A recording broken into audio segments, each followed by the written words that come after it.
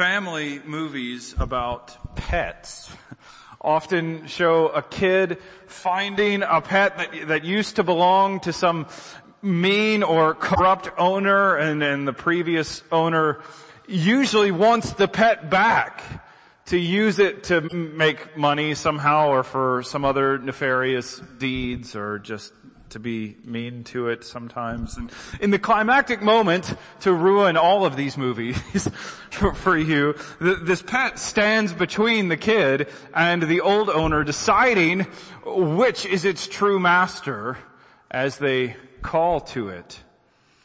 And these scenes show us how pets know their true master. They know who exercises proper, meaningful, and loving authority. And the point for our passage is that Paul drew attention to Christ's authority in connection to his command to flee sexual immorality. Sexual immorality is not just a problem of desires, but is about the master we serve. Sex is ultimately an authority issue, and we need to know who is our master. We previously saw that 1 Corinthians 6:12-20 pivots around Paul's instruction in verse 18, flee from sexual immorality. And that's a summary of and inference from everything that precedes and encapsulates what Paul said in the verses just after it. And Paul based the central premise on three different arguments, and each one is richly theological. In verses 12-14 that we've already considered, Paul rebuked sexual immorality because of Christ's purposes for our bodies. In verses 15-17 that we consider tonight, he appealed to Christ's authority to dissuade them from sexual immorality. And then, as we'll consider next time in this book, in verses 18-20, Paul grounded our charge to flee sexual immorality in Christ's ownership of his people. And so we've already seen how verses 12-14 show that God made us for specific purposes, and sexual immorality is contrary to those purposes. Sexual immorality defies the way that God made us. Just like it would be unimaginable to think of cold fire, since fire is supposed to be inclined to heat, so it's toxic to think of humans, especially God's people, full of sexual immorality. Part of the purpose for which God created us was that we would be loyal to Him instead of to wicked masters. And one of Paul's points in verse 12 to confront the rationalization of sexual immorality was, "But I will not be dominated by anything." Greek pagan culture treated fornication as an indifferent matter, so they brushed it off as irrelevant, like Old Testament food laws. The Corinthians thought that this was freedom from the law, but Paul retorted that to continue in sexual immorality is actually to bind yourself in slavery and to be dominated by it. Staying in the sexually immoral life is like staying with an abusive master after someone has bought you to set you free.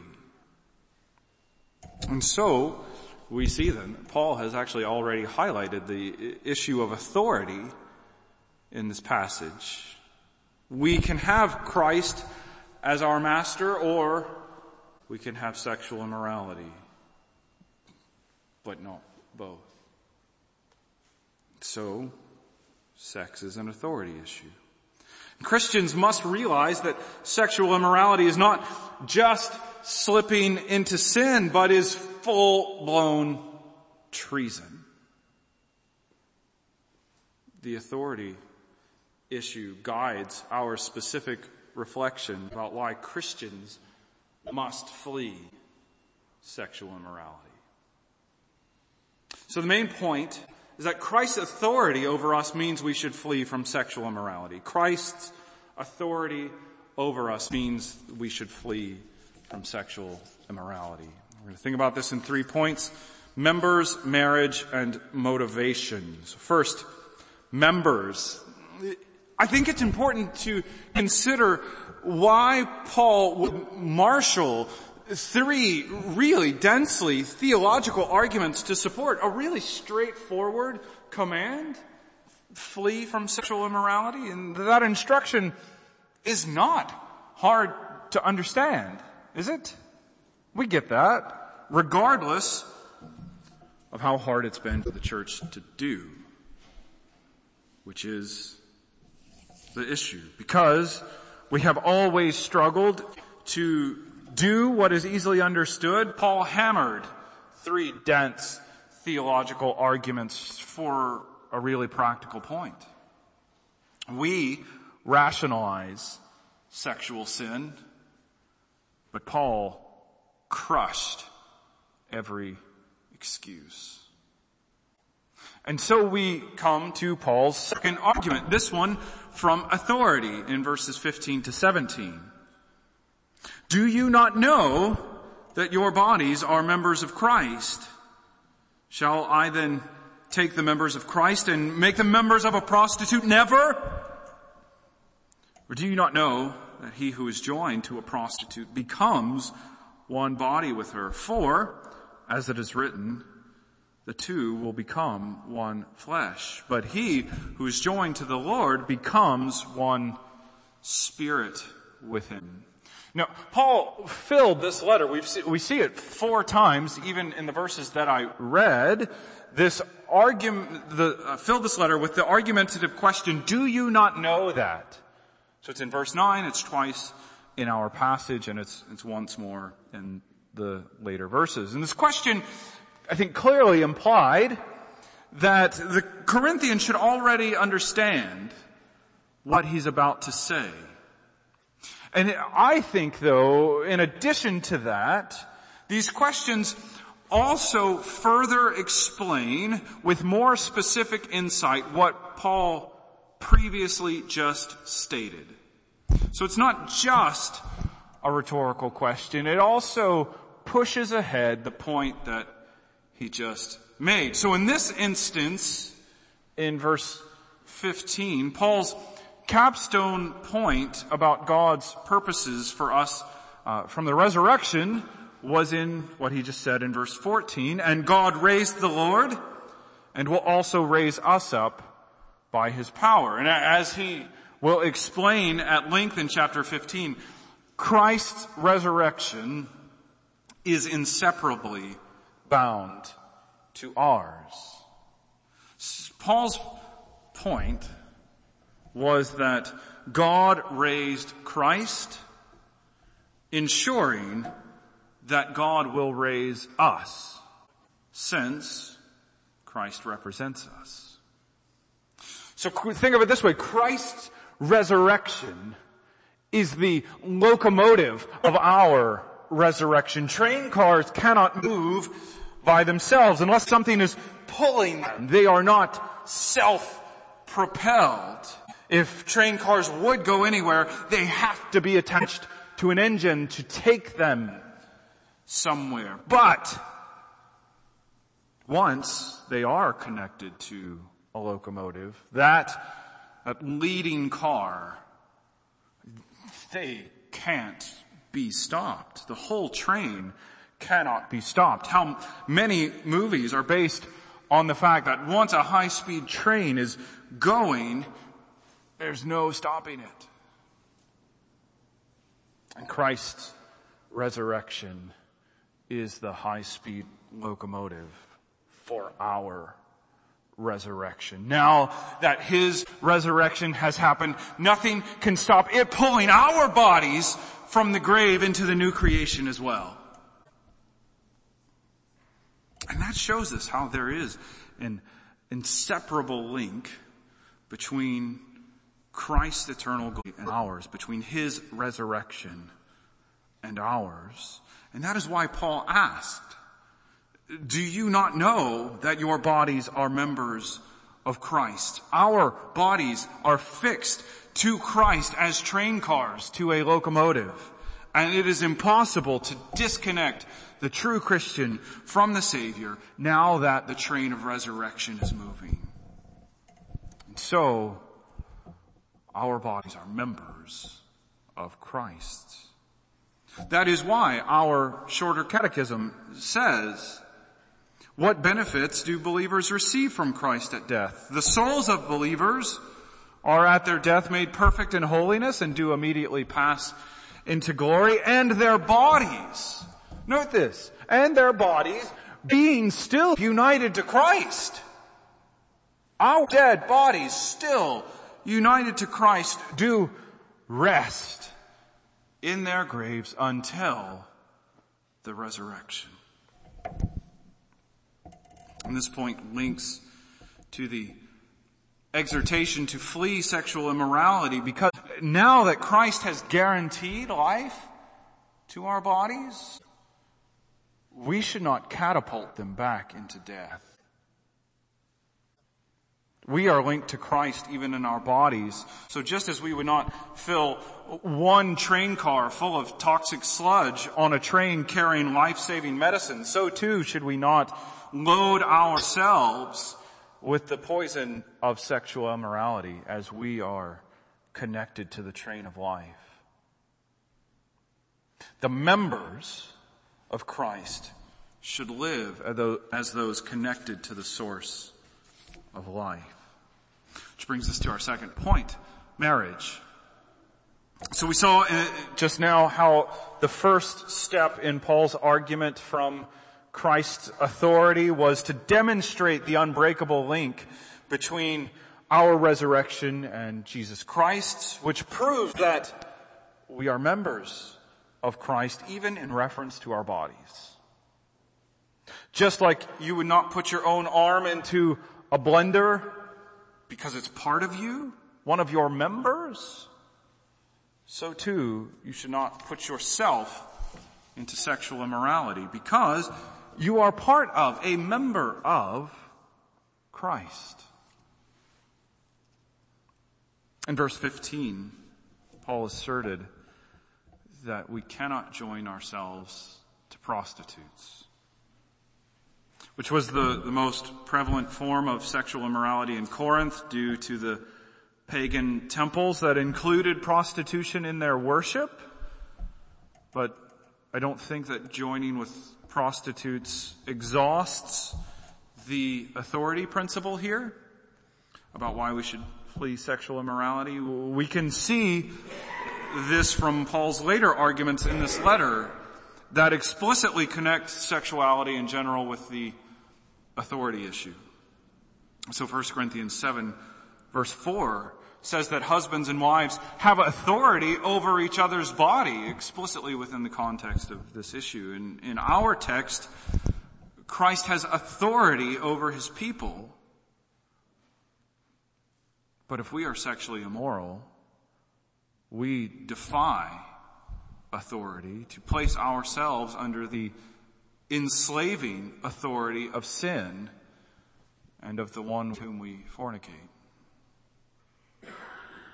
So Paul saw a connection between sex and authority in more cases than just prostitution. And in our text, he showed how joining with a prostitute, which can stand in, I think, for most, if not any, acts of sexual immorality, moves someone under the authority of with whom we might be immoral. Verse 16, or do you not know that he who is joined to a prostitute becomes one with her? For, as it is written, the two will become one flesh.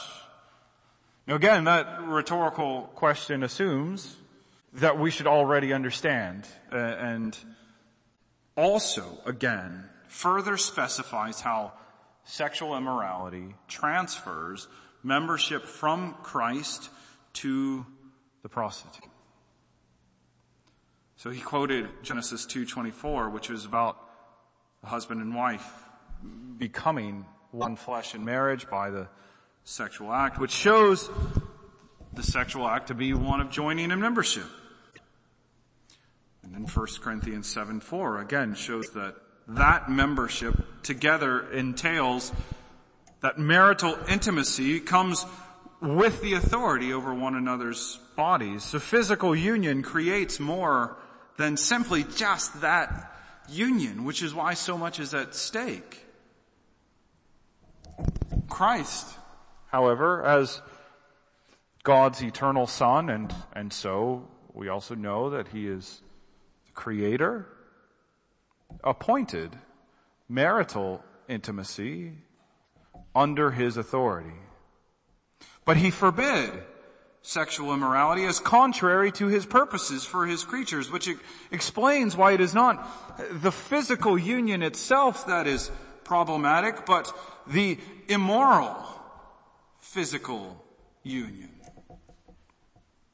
So, if we think back to the movies about the pet choosing between the good master and the corrupt master, the good one who has newly adopted the pet and loves it, and the corrupt master who traps the pet for his own devious plans, we find ourselves in the same position between Christ, who has bought and saved his people for his glory to restore us to his original purposes, and between sexual immorality that seeks to enslave us to endless yet unsatisfying desires. Christians are the bride of Christ, which means we fall entirely under Christ's authority as those joined to him. If we pursue sexual immorality, it is like abandoning a good father to join a family with an abusive father. If we pursue sexual immorality, it is like being given an officer's rank in an army that fights for justice and cares for its people, but then pledging allegiance to the most oppressive general of the most wicked army. It's an authority transfer, and we should see that sexual immorality is treason. Our marriage to Christ places us in his authority without right to act otherwise. Which brings us to our third point, motivation. So we've thought about how Christians are members of Christ, how he is our representative, and how we are joined to him as train cars joined to a locomotive as he forges the way towards our resurrection. And then we examined how the church is the bride of Christ, and sexual immorality is treason against our husband who has all right of authority over us. Sexual immorality is an attempt to remove ourselves from his authority and submit to an enslaving master. So the first 2 points looked at the issue of authority from the perspective of what it prohibits. But now I want to think about how this helps us and drives us to pursue sexual purity. So we're after how the gospel equips and motivates us in this issue. Verse 17. But he who is joined to the Lord becomes one spirit with him. Christ could just insist. He could just insist on his strictest rights to motivate you towards obedience. But instead of doing just that, he has made his people of the same spirit with him. The same spirit whom Christ earned as the reward for his obedience, Acts 2:33, and the same spirit who justified Christ in his resurrection, 1 Timothy 3:16 and verse 11 of chapter 6 here. Christ has poured out that same spirit that is so intimately his, so that we might be fully joined with him by the communion of the indwelling Spirit. The most precious thing that exists is the Godhead. There's nothing surpassable about God. Nothing more valuable, no person of such worth. And each person of the Godhead, Father, Son, and Spirit, are most precious to each other. The Son is the cherished, only begotten from the Father, and the Spirit is the bond of love between Father and Son. And this point is so important because it shows us that Christ has poured the very bond of love between him and his Father into the hearts of his people so that we are caught up into the actual divine love of the Godhead. The depth of this love poured out for and into us explodes, overwhelms, overtakes, overflows, and decimates any false claims of acceptance and pleasure that Satan could ever offer us in sexual immorality. We can find ourselves in the triune God's own life of love. So if you are not a Christian, then do you see that all your lusts that are never satisfied are an enslaving master bent on abusing and ruining you? Would you not see that Christ offers you a place in his community where there is freedom? If you would take hold of Christ by faith, then he would free you from every curse that sexual immorality would bring upon you. If you are a Christian, I really do hope that you see that Paul's entire argument here is premised on the fact that Christ has made you his and filled you with his Spirit. If it's not obvious, I sense the need to be really clear that the Corinthians were people who used to be plagued by rampant sexual immorality. And if we think about that in this passage, we see that Paul was actually not so worried about what they used to do.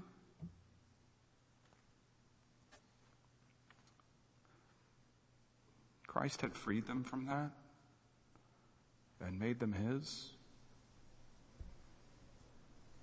No matter what you've done in the past, here, if you've plunged yourself into the depths of sexual immorality, or if you have lathered in any other heinous sin,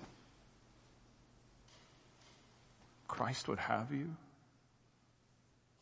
and forgive you.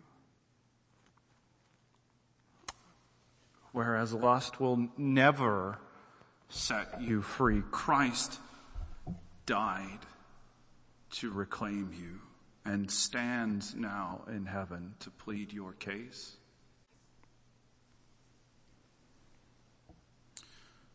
And so, we strive for purity, not because the whip is at our backs, but because we rest in the Savior's arms, where there is freedom from sin's chains. Christ has united us to him and filled us with his Spirit so that we would be his. And so let us not run back to a cruel master who would ruin us, but let us walk in purity because Christ lived, died, and rose to help us and to cleanse us. Let's pray. Father God, we see in this passage how we are bound to Christ by his resurrection and how by faith we join his locomotive of resurrection, that we are bound for the resurrection, destined for it, that you have every purpose of renewing, restoring our bodies, and so it matters what we do with them, and Christ cares about how we would use them, primarily because, or at least from these verses primarily, it shows who our authority, who we recognize to be our master.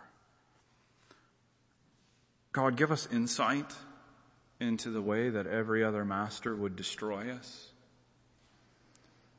how every other master would enslave and ruin us, would abuse and misuse us. But you have given Christ that we could belong to him, the good and loving master, who could have punished endlessly his rebellious servants, but instead he came and paid the ransom to buy back what was already his. What better master could there be? And so whether our sin is sexual immorality or our struggle is any other temptation, God, help us to see that no other master is beautiful, but Christ is glorious. Help us to flee to him, knowing he will set us free from anything we've done, from anything that might tempt us away from him. We do pray these things in the wonderful name of Jesus. Amen.